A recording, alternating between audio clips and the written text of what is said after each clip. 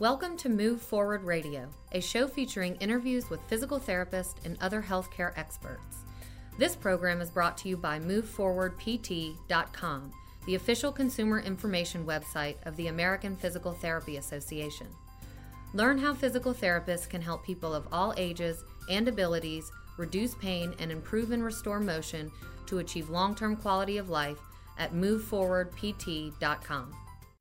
Welcome to Move Forward Radio. I'm Jason Bellamy. Cerebral palsy is the most common motor disability in childhood. According to the Centers for Disease Control and Prevention, each year about 10,000 babies born in the United States will develop cerebral palsy, or CP for short. Here's what's consistent about cerebral palsy. It's incurable and permanent, but it isn't life-threatening or progressive. But what's inconsistent about cerebral palsy is almost everything else, particularly how it affects each individual with CP. For example, some people affected by CP can walk, while others can't. And some have significant intellectual disabilities, while others don't. All of this makes it difficult to paint a portrait of what it means to live with CP. But in this episode of Move Forward Radio, we talk to Brittany Klaus, who lives with CP and blogs about the experience for Cerebral Palsy News Today, making CP not only part of her life, but also part of her livelihood. Here's our conversation with Brittany Klaus. So, Brittany, I can walk through basically a definition of cerebral palsy. I can tell people it's caused by an injury to the brain that occurs either before, during birth, or within the first 2 years of life. I can talk about CP causing problems related to sight or hearing or feeling, thinking, communicating. I could talk about how the injury is non-progressive itself, but the effects of the injury can fluctuate or worsen in their severity over the years. But that's kind of all about CP itself, and it doesn't really get to you and your story as an individual. So how do you define cerebral palsy in terms of how it's affected your life and what it means to you today? You start with the deep questions right away. You know, there's a lot of definitions for it when I was growing up. When I was a kid, I had a really hard time with it. I felt really, outcasted. So, I felt really alone. I was really isolated. As a kid, I think that I would say, I definitely had a disability. It was really obvious. And now that I've transitioned to adulthood, CP isn't something that defines me anymore. As much as I write about it and it is my thing, more or less, it's not something that defines me. But, of course, it affects my life every single day, It's how I make my living. I have to deal with it. But I don't think it's as hard as it was when I was a child. So you talk about how, you felt that it was very visible, when you were younger and now maybe less so. So if I see you in a Starbucks, I meet you on the street, what am I going to see that would tell me you have cerebral palsy, or will I see anything at all? So I walk with a significant limp, so you will see that. And now I'm walking with a walker again, which I used to do as a child, but I didn't have to do for several years. But I hope that when you see me in Starbucks, instead of seeing my cool walker or my limp or whatever, you see my hair or my outfit. And I hope that's a better conversation starter than, my issues. Well, and so on that note, you talked about how you felt about it, and so that's kind of what I wanted to go with. Do you feel less self-conscious about whether it's the limp or the walker or whatever? Do you feel that the you that isn't CP is more visible than you felt it was when you were younger? Definitely, because I've embraced a lot of things, especially within the last couple of years that I've been writing and really developing myself. That platform has really given me a lot of confidence. So, yeah, definitely. So you mentioned your writing. You blog about CP at Cerebral Palsy News Today. Yep. And let's just go back. I want to talk about several things, but you mentioned how you've gone back to using a walker, and one of the things you wrote about recently was your experience with that. So when did you stop using a walker? When did you start using it again, and why? So I stopped using a walker when I was 10 in 5th grade. Finally, that was my only goal that I remember through preschool all the way until 5th grade was I just wanted to get rid of it because I hated it. And then I was free from my walker until about 16 when I started to have some really bad hip pain, and they didn't really know how to resolve it, but of course I wanted to stay walking, and so the only way to really do that was to go back to using a device. So for me, that was the walker. So, going back to getting off the walker in the first place, what was that process like? What went into that goal? You said you wanted to ditch it for a long time. So how did you get there? How did you do that? A lot of physical therapy, unfortunately, and a lot of occupational therapy. I know that's not the favorite thing of kids, with CP, but also my parents were, oh boy, they were super non-conventional and did a lot of things that were kind of off the grid and off the book. They didn't always follow doctor advice, and they kind of let me do what I wanted, and so I was able to see how far I could go because there was no boundaries. So when you're pushing yourself and you have that goal and you're going through physical therapy, and again, your situation might not be different from somebody else's cerebral palsy, but what were you working on? Were you working on balance, coordination, all of the above? What was kind of the challenge for you to get you to be able to move without a walker when you were in 5th grade? So all of it. Balance and coordination are huge. I have really weak core muscles, and I always have. So even things like sitting up on my own were a challenge for a long time. So really I needed to stabilize my gait. I have what they call a scissors gait, and I needed to stabilize that to be able to walk without the walker. And so then you talk about returning to the walker basically related to pain. So is that affecting, does the walker reduce your pain, or is it just allowing you to avoid falls? Why did you go back to it? Mainly because I want to keep walking, and that's kind of the only way that I can do it. But of course, it stabilizes me, so it reduces falls, and I wouldn't say it reduces pain so much, but it takes a lot of pressure off of my joints when I am walking, so it enables me to kind of keep moving. So I mentioned I want to talk about some of the things you've written, and you mentioned you want to keep walking. You're 21 now, I believe, correct? Yep. Yeah. So you talked about you wrote a piece about the challenges of kind of school amidst all of this, and also some chronic pain things we're gonna go back to later. But you mentioned something that one of the challenges was sort of navigating an environment that was not disability friendly. Yeah. For people who haven't gone through life with a walker, who haven't gone through life with that challenge that you faced, how disability friendly is the world, and how often is it not very disability friendly? You know what? I grew up very mainstream and kind of normalized because, like I said, my parents were non-conventional. But I didn't realize until I left the comfort of my mom's house and areas that I knew that the world is not accessibility friendly at all. I didn't realize how much my mom or the people around me kind of went out of their way to make things accessible and easier for me. So I didn't realize that the world isn't like that until I didn't have that. So what's the most common challenge you get in accessibility that people just don't see because they walk right by it? The fact that you can't walk is huge, parking lots and things like curbs are not cut right. They're never good. The terrain is never flat. It's always uneven. Those are all the things we take for granted that you're facing as basically, mountable obstacles, but obstacles just the same. Right, and then when you're out and you're trying to go to places, whether you have a wheelchair, a walker, or whether you don't, how do you get into a building? Is that accessible? Is the place accessible once you are inside? Are there accessible bathrooms when you're there? How does it all sort of work? And, some, restaurants, for example, aren't wheelchair friendly, so how do you navigate that? There's so many challenges. It would be impossible for me to name them all. So you talked about earlier about how, obviously you want to be seen as Brittany and not someone with CP, and yet at the same time you have made CP a focus of your life with your writing about it. Based on that, I have to assume that not just through your writing but other things that you get exposure to other people with CP, and in what ways does your CP experience feel typical or traditional or common, and in what ways does it seem pretty different from the norm? Hopefully nobody with CP hates me for this answer. For me, I think the experiences that I have that are most typical is that, unfortunately, I have a lot, especially now that I'm aging, of the health problems and the symptoms of the progressions of, me being active and me walking and what that has done to me.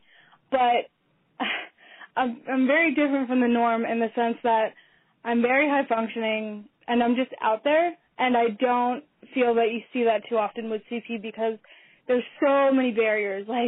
whether it's access to internet or just access to being able to use something, to type or speech or, whether they're blind. There's so many problems, that I feel bad being kind of like the poster child or being out there.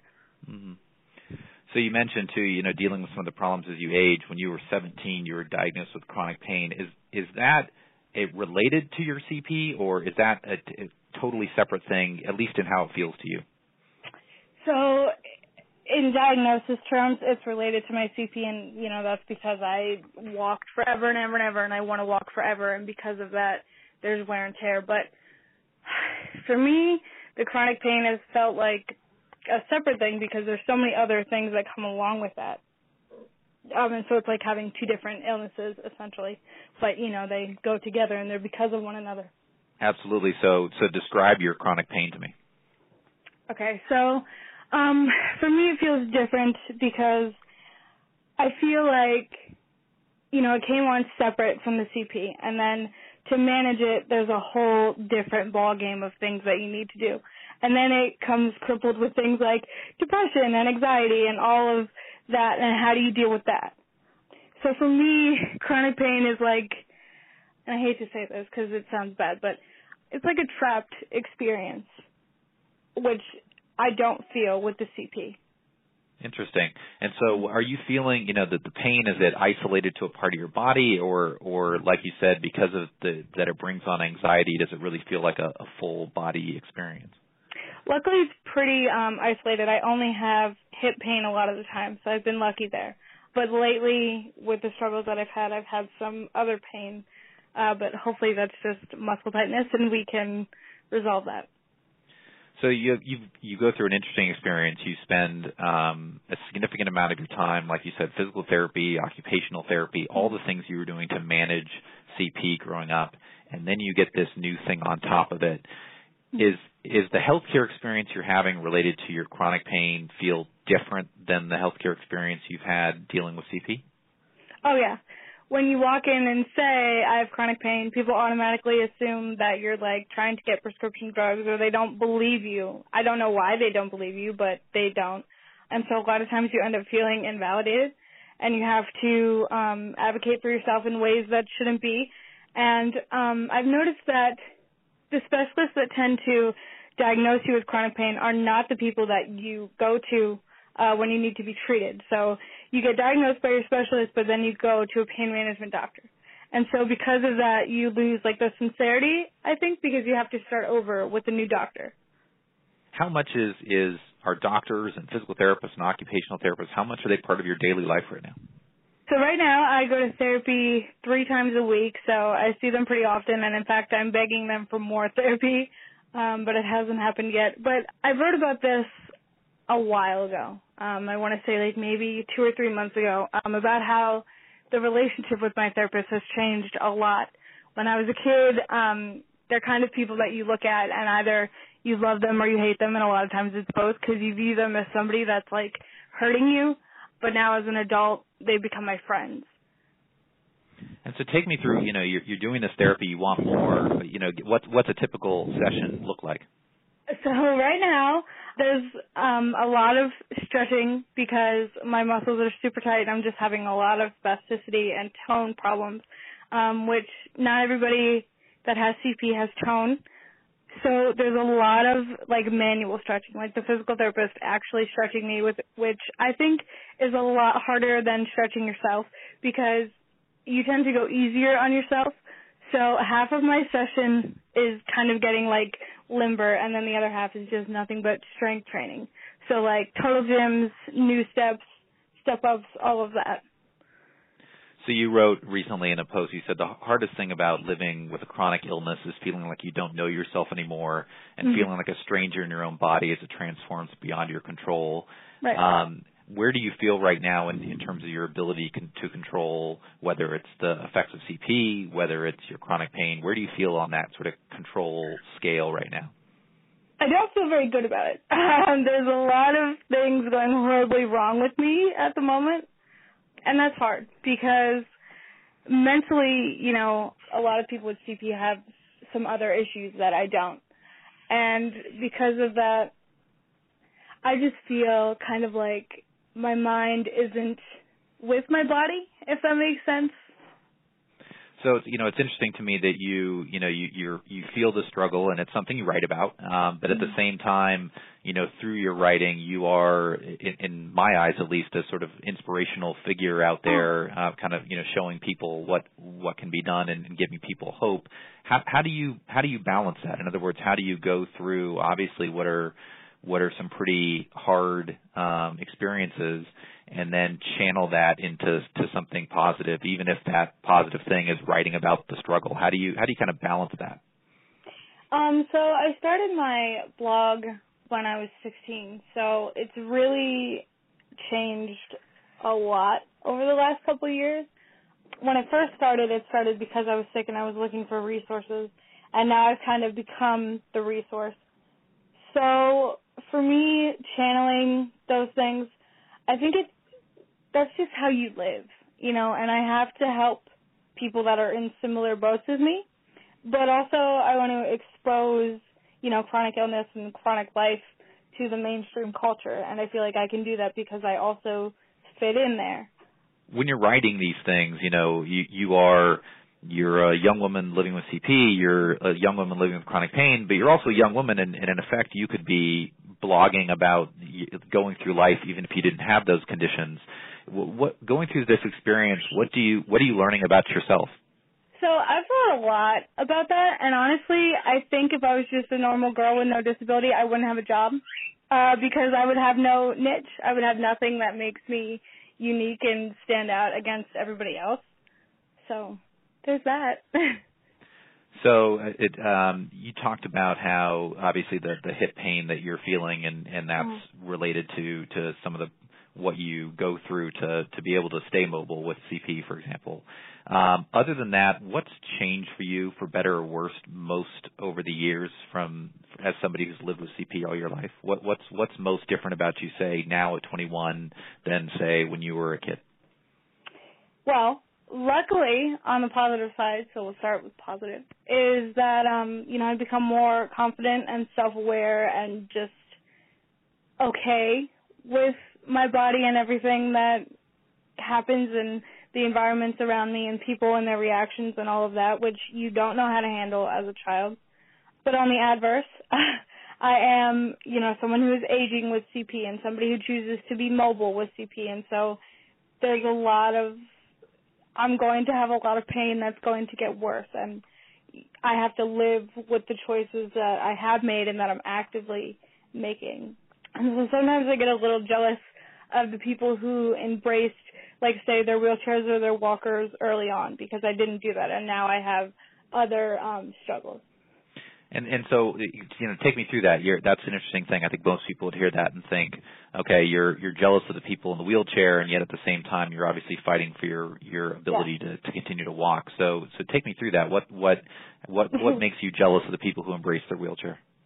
So when I was a kid, I was always told by everybody, use your walker more, embrace that, because at the time that was all I had.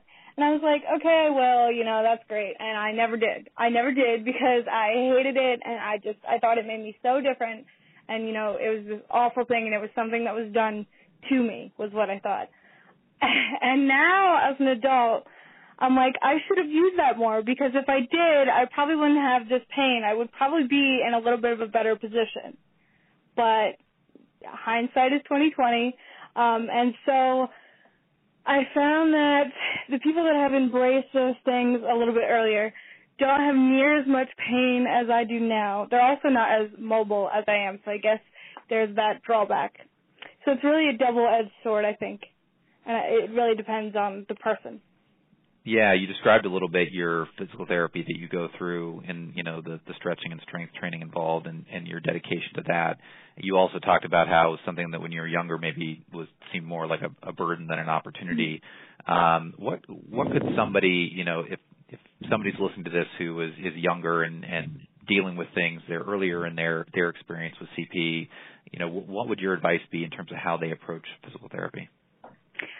Do it and don't lie about it. Like, that is my first tip, and probably one of the only tips I would advise for physical therapy is, they give you a home regimen And I would always say, yeah, I'm doing it. I do it twice a day. And I would never do it. And I've only started doing it recently and realized how much it helped. And if I would have embraced that sooner, maybe I wouldn't be in the position that I'm in. So let's talk about other lessons learned along the way. You're also still learning how to manage your chronic pain. What have you learned in that relative to CP, that the 4 years you've been battling that? What have you learned there that you can impart advice for people dealing with that experience? Okay, so I'm a huge advocate for self-care that matters to you and whatever it is that helps you. So for me, I like a lot of natural things. Like I use a lot of natural skincare. I like a lot of natural sort of pain relieving, whatever. And I found diet is another huge thing. Hopefully I don't get too much hate for this, but for me, I found that going meatless and sort of eating that plant-based tofu kind of thing reduces a lot of inflammation in my hip and just makes things better for me overall. So I think you should really embrace and try to learn as much as you can about anything involving your body or even your mind, because, your mental health contributes so much to your physical life. So that's really important too. So you talked about how you're aware of the fact that you're aging, and as a result of that, that's going to have correlate to some effects with CP. Mm-hmm. But you're 21. You've got goals, obviously. What are those goals? What are you hoping to achieve? What do you think is realistic, and or are you still taking a no barriers mentality? A lot of the time, I'm taking a no barriers mentality because I think that's just who I am. But I love writing. I love it. And I love social media, so I've recently started like YouTube and some other things, and I want to keep that going. I don't know where that's going to go. I'm really comfortable with writing, and so if I stay there forever, that's fine by me. So I'm just, really happy and content where I am. So I think I want to leave with this. It's I think evident in our conversation. It's definitely evident in the blog, the ups and downs of whether it's CP or chronic pain and how you deal with those things. Even if it's advice you give yourself, what's the advice for somebody who's in a down stage right now of whatever they're dealing with? How do you get out of those down stages and kind of moving back up? There's a lot of disability hashtags, and in fact, Wednesdays there is what's called the Spoonie Chat on Twitter. So it's hashtag Spoonie Chat, and this woman goes through and she asks, I think, like 11 questions over the course of 2 hours, and all of these people with disabilities chime in, and it's this huge discussion, and it's my favorite thing. It's so much fun, and it's from 8 to 10 p.m., but there's a lot of hashtags like that once I just found out about so many of them recently. And once you start to use them and tweet at them, you can find great support and resources. So that's something that I do because it's really important to know that you're not alone in whatever you're going through because, down stages are super hard. And I think a lot of times family doesn't really know how to cope with it because they're not going through it exactly. They kind of don't want to hear about it anymore because they're stressed out enough. And then, friends, that's a whole other challenge in itself. So I think finding the support online is it's great. Brittany Klaus, thank you so much. Thank you. Thanks for having me. You can read Brittany's blog posts at cerebralpalsynewstoday.com. For more about how physical therapists treat people with CP, visit moveforwardpt.com. You can find other episodes of Move Forward Radio and subscribe to future episodes on iTunes. I'm Jason Bellamy. Thanks for listening. Thank you for listening to Move Forward Radio. Insight from our guest is for informational purposes only and should not be used as a substitute for individual treatment by a medical professional. Learn more about how a physical therapist can help you and find a physical therapist in your area at moveforwardpt.com. For an archive of past episodes, visit moveforwardpt.com/radio.